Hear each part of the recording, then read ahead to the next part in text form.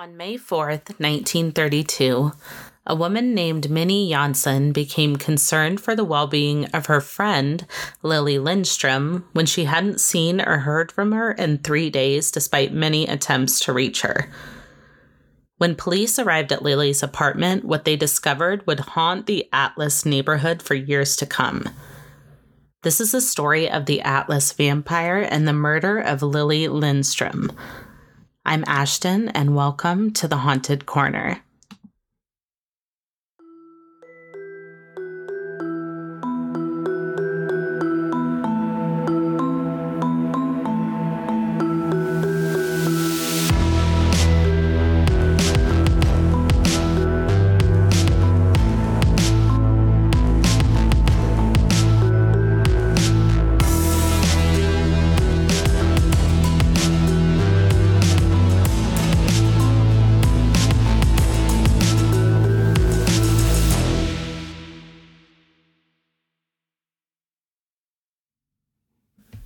Hey everyone, welcome back to the Haunted Corner.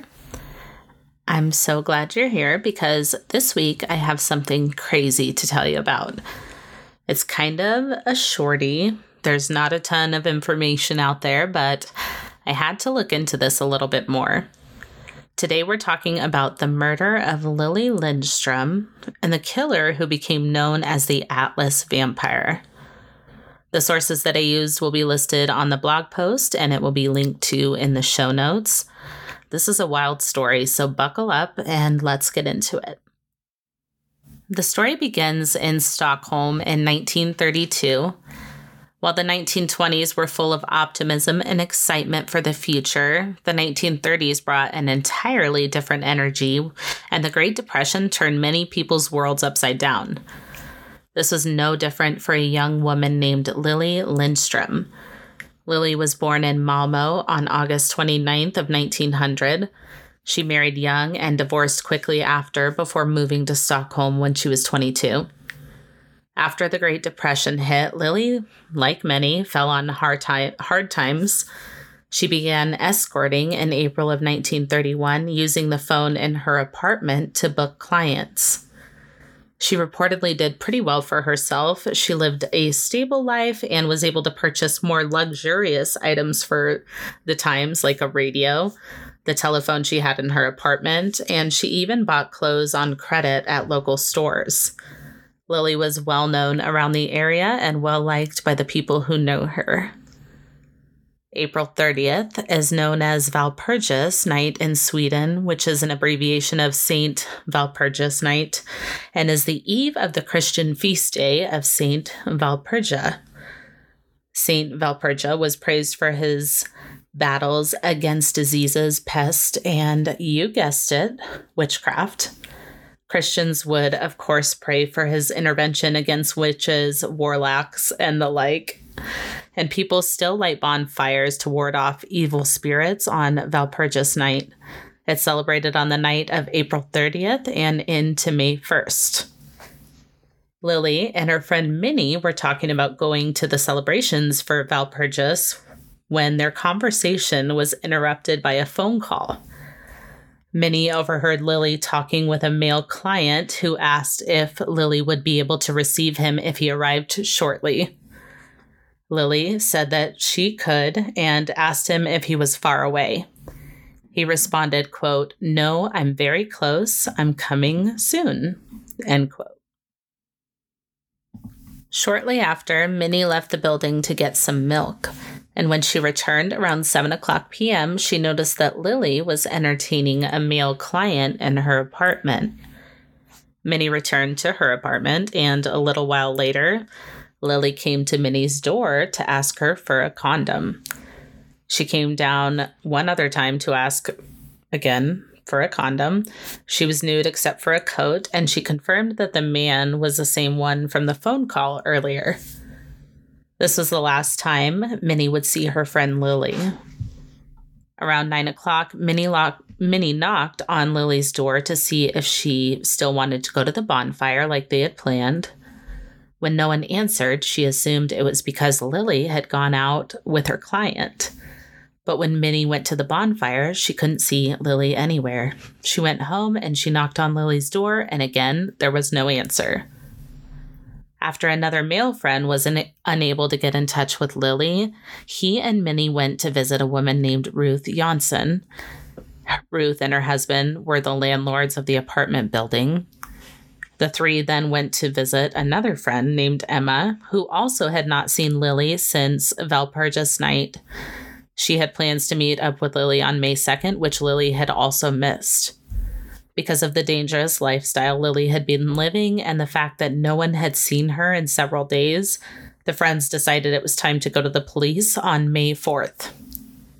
Stockholm police officers went to Lily's apartment, and when they were unable to get an answer at the door, they called in the fire department to break into Lily's apartment. As they entered the apartment, they noticed that it was clean and tidy. Nothing seemed to be out of the ordinary at first, but as they made their way into the apartment and into the bedroom area, they discovered a shocking scene. Lily's nude and lifeless body was discovered face down on an ottoman. She had suffered blunt force trauma to the head, and it appeared that she had been dead for 2 to 3 days at the time that her body was discovered.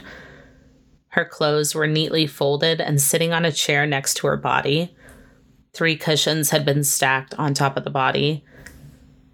The doctor who arrived on scene was named Dr. Turnell. He determined that Lilly had died from 3 blows to the back of the head, possibly caused by a crowbar or a pipe or something similar in weight and size. Dr. Turnell believed that Lilly had been attacked from behind, possibly while engaged in a sex act. Nothing seemed to be missing from the apartment. There was no weapon found at the scene, but there was a blood-soaked tea towel that was found in the kitchen. Aside from the tea towel, there was surprisingly a little amount of blood found at the scene. And the strangest part of this case is that there was a small amount of saliva found on Lily's neck, and her body had been almost entirely drained of blood. There were no noticeable puncture wounds found on the body, and there was no blood found on the walls, floor, or any of the furniture.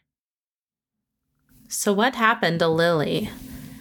Police initially thought that she had been killed by one of her clients. This wasn't exactly an uncommon thing, and there were 3 condom wrappers found in the trash can, as well as a condom that was found protruding from Lily's body when they arrived. So this added fuel to that theory. But the fact that all of the blood had been drained from Lily's body was something that obviously raised some red flags. Whoever did this had to have been skilled in some way to drain the body in the way that they had and to not leave a significant amount of blood behind. It would be noted that there was a restaurant below Lily's apartment. But aside from the theory that Lilly had been murdered by one of her clients, there wasn't really a lot to go on. There was no one seen at the apartment to link to the murder. But there were 2 separate incidents that were suspicious that night. At a local restaurant known as Norma's Cafe, a man came in around 9:00 p.m. and he was carrying a porcelain container that a waitress who was working that night noticed. And she knew that that container belonged to Lilly Lindestrom. The other incident occurred the morning after the murder when the apartment next door was burgled. A woman was awoken around 5:00 a.m. by a young man who was attempting to break into a locked storage closet. She screamed and the man tried to muffle her, but she was able to escape and run down the stairs. When she got outside, she screamed for a nearby officer, but by the time that he was able to reach her apartment, the burglar was gone. So 2 different but possibly related events, or maybe they were separate events that weren't related. You never know. Police brushed it off as unrelated because there was no evidence of robbery in Lily's case. So there's that. The next strange occurrence in this case came 6 weeks after Lily's murder, when a stained ladle was found outside of the apartment building. Although the ladle was too light to be the murder weapon, many speculated that the stains on the ladle were blood and that the murderer had used it to drink Lilly's blood on the night of her murder. The ladle, along with the fact that Lilly's body had been almost completely drained of blood, caused these theories and rumors to go rampant, with local media dubbing the killer the Atlas vampire. This happened in the wake of the Peter Curtin murders. He was dubbed the Vampire of Dusseldorf and had attempted to drink the blood of his victims. So was this possibly a copycat of that? This was before the Dracula movies, when vampires were brought into entertainment and media, but vampirism was something that was still on the front of everyone's minds.